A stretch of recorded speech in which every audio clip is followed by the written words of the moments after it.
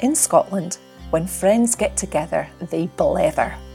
When these three friends happen to be Scottish Blue Badge tourist guides, you can be sure that the country that they're so passionate about will be right at the heart of their discussions. Be it contemporary or historical, culinary or cultural, reminiscence or anecdote, from accommodation to zoos, the chat will range right across the entire alphabet of topics and issues that are live and happening in Scotland right now. We hope that you'll join us. There's nothing to beat a recht good blether.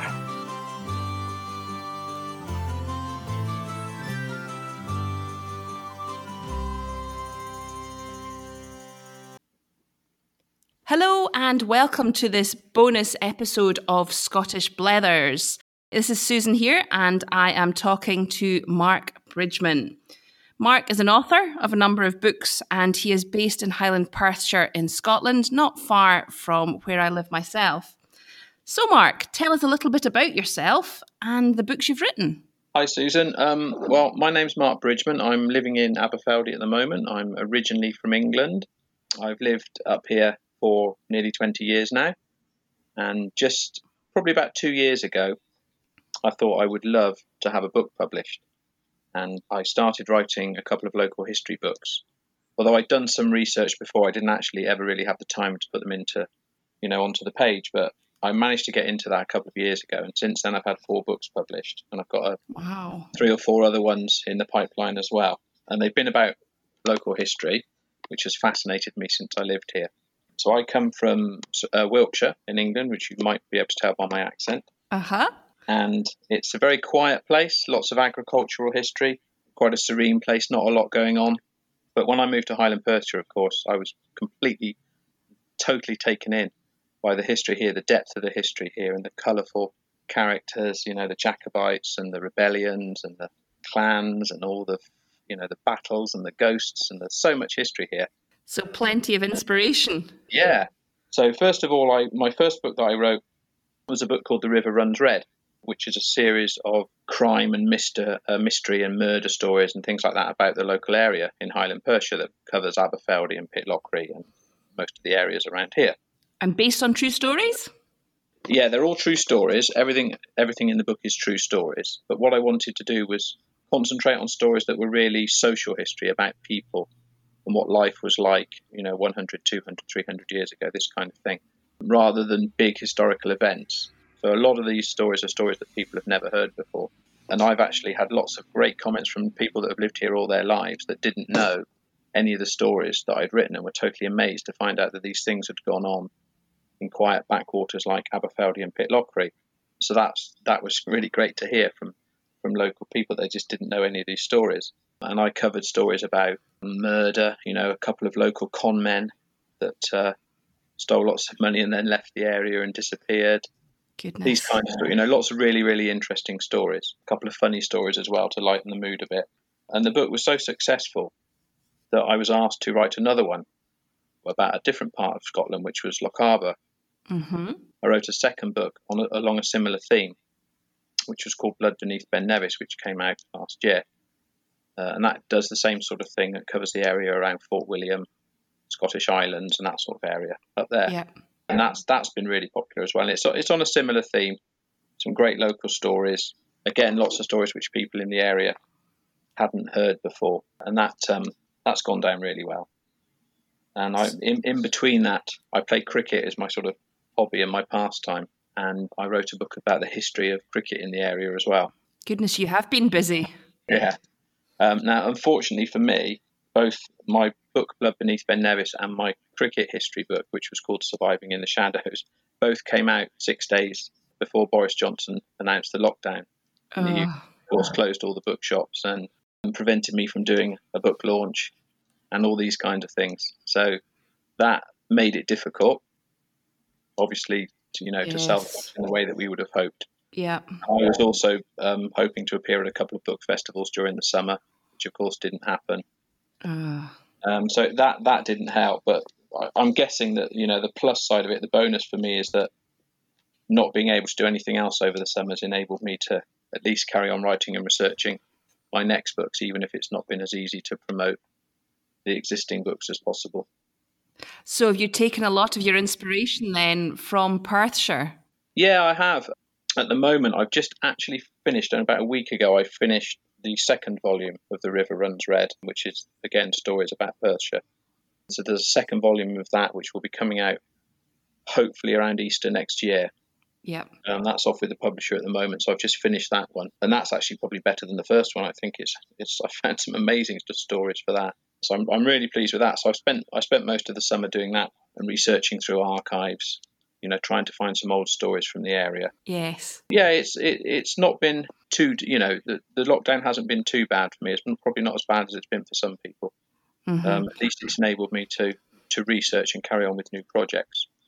Although you do have there's been a limit to some of the things that I've been able to do. Yes, I suppose access. Who do you find is your favourite Scottish author then? Well, my two favourite Scottish authors are probably John Buchan and Sir Arthur Conan Doyle. And there's a reason for that. I've always really enjoyed adventure stories, particularly period adventure stories from the Victorian and Edwardian era. There's something very sort of British about those stories. And I tried to sort of emulate that in my two books, The River Runs Red and Blood Beneath Ben Nevis. They're very much meant to be a series of short stories, which were written in that kind of adventure style that Arthur Conan Doyle used to write the Sherlock Holmes stories in. And I think I've been vindicated in doing that because everybody that's read the book has really enjoyed that style of writing. So my books, although they're about true crimes, they're not one very long story about one crime. Neither are they very short articles that you sometimes get pasted together in books, which are not very complete and not very satisfying. They're a very short story, maybe 3,000 words each story, telling you one crime story or one mystery story, but that story is complete, and I've tried to tell it like an adventure story. So it's almost like you're reading fiction and you're really there, but they're actually factual stories rather than just a list of facts and events that happen. My kind of book, that's for sure. Yeah. So I'm hoping that I've tried to sort of emulate that style in the way that John Buchan used to write and Sir Arthur Conan Doyle used to write the Sherlock Holmes books. So they're very much written in that style of adventure writing that was very common about 1900. And I'm hoping that I sort of tried to copy their style a bit. So they're kind of written in a slightly period style with some of the words and things that I've used and the phrases that I've used. So I'm hoping it gives you a sense of the period when you read them as well. That was really the style that I tried to emulate. So those two guys are probably my favourite authors in that they've inspired me. Great. And of course, you've got your blog posts as well.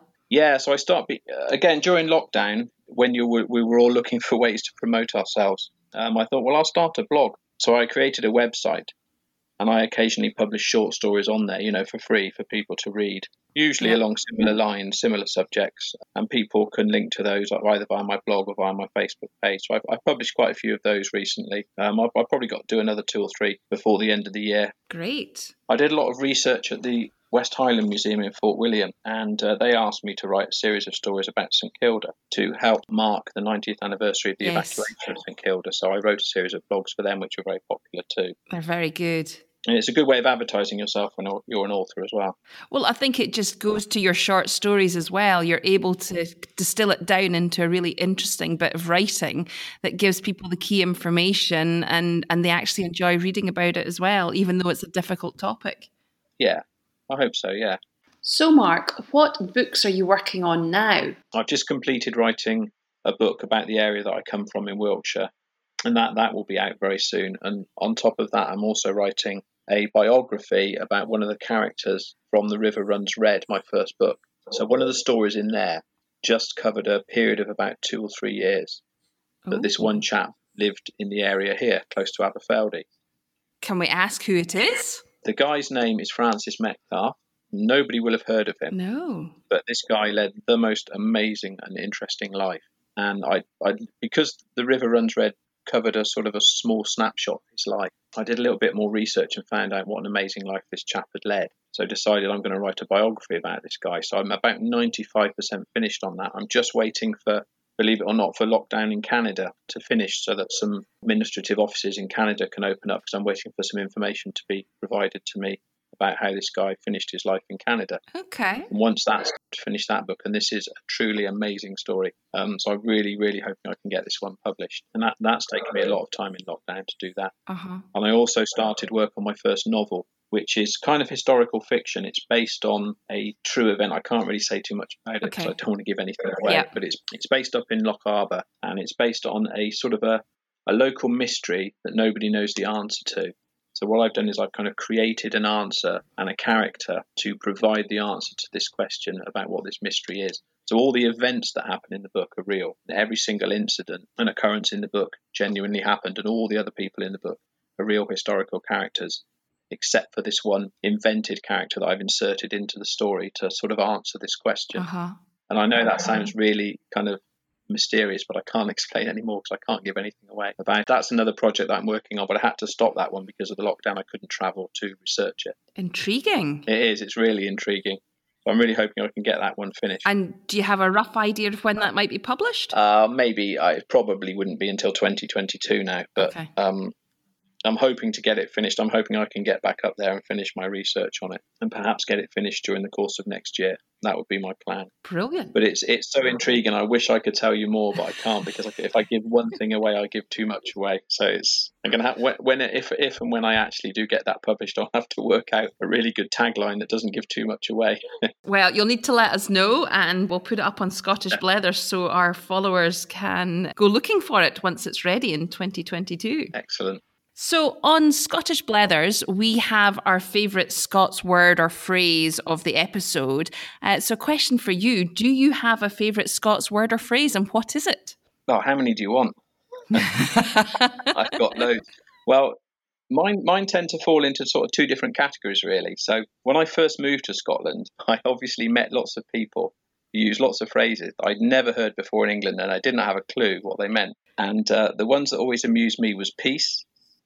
Have you got yes, Yep. So when my children went to school, you'd have people saying, "Have they got their piece? Have they got their play piece?" Meaning, of course, have they got their snack? Yes. And of course, I didn't have a clue what that meant. It took me ages to work out what that one meant. So that's always amused me. And the other one that I came across often in sport, actually, when I was playing cricket or things, was the phrase "shot." When people say, "Can I have a shot at that?" or "Would you like a shot at that?" Meaning, would you like a go? Yes. Would you like to try something? Would you? People in here always say, "Would you like a shot?" or "Can I have a shot?" And to me, a shot is a shot of whiskey. To me, a shot is that, and of course, they meant, "Can I have a go at doing something?" So that caused me some confusion until I worked that one out. Oh my goodness! So those are sort of two phrases that have always amused me. But since I've been researching books, as I said to you, a lot of my writing has been about true crime. So I've trawled through lots of old Scottish trial records and court records, these kind of things. So I'm always coming across old Scottish legal phrases, which are very different to the ones used in England. The Scots, had its own still has its own criminal system and law system. So many of the words that I came across in those, I had to look these up because I thought, what does that word mean? I have no idea what that word means. So the one I came across recently was Egyptians being used they were talking about Egyptians from a 19th century court case in Scotland. I thought, what is an Egyptian? There weren't any Egyptians in Scotland. That not the gypsies? It is the gypsies, yeah. Yes. You're dead right. I didn't know that one, so I had to look that one up. I'd never heard that reference or that word being used to describe gypsies. Yes, I think Really Scottish. Somebody came to the court of the king or something and presented himself as the king of the Egyptians. And there's something in my memory. I did a lot of work on gypsies in the borders and just for some stories for down there. And it's something like that. Interesting. It is, I think, yeah, and you're dead right. I think that's where it comes from, and I'd never heard this phrase before, and so I thought that was quite a good one. And the other one that I came across a little while ago was, again, it was in an old court case from the Victorian era, was the doomster, and I thought, well, that sounds quite sinister. What's the doomster?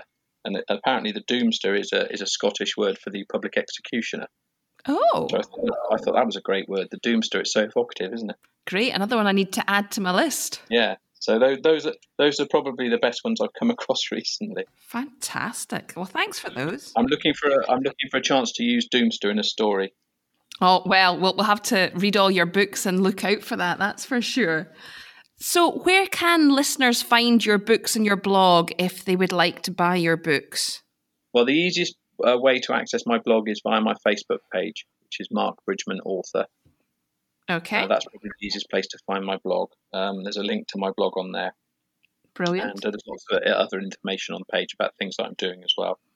My books are available locally here where I live in the Watermill Bookshop in Aberfeldy, and also the Highland Bookshop in Fort William. All the Scotland branches of Waterstones are carrying my books, and if you're not living here, they're available on Amazon and available on Waterstones as well, on their websites and one or two other websites as well. And you can also message me directly. So if you've got a specific request, like you'd like a signed copy, or you're living somewhere in the world where Amazon may not ship to, you can just message me via my Facebook page and I can arrange to supply you directly with books as well. So that it's easy to get hold of them. That's fantastic. Well, hopefully lots of people will start checking out your blog and everything. Yeah, I hope so. Mark, thank you very much for your time. And good luck with the next books that you're working on. Thank you very much. And I've got lots more in the pipeline, so I'll keep you posted. Oh, that'd be fantastic. We look forward to hearing about them. Thank you.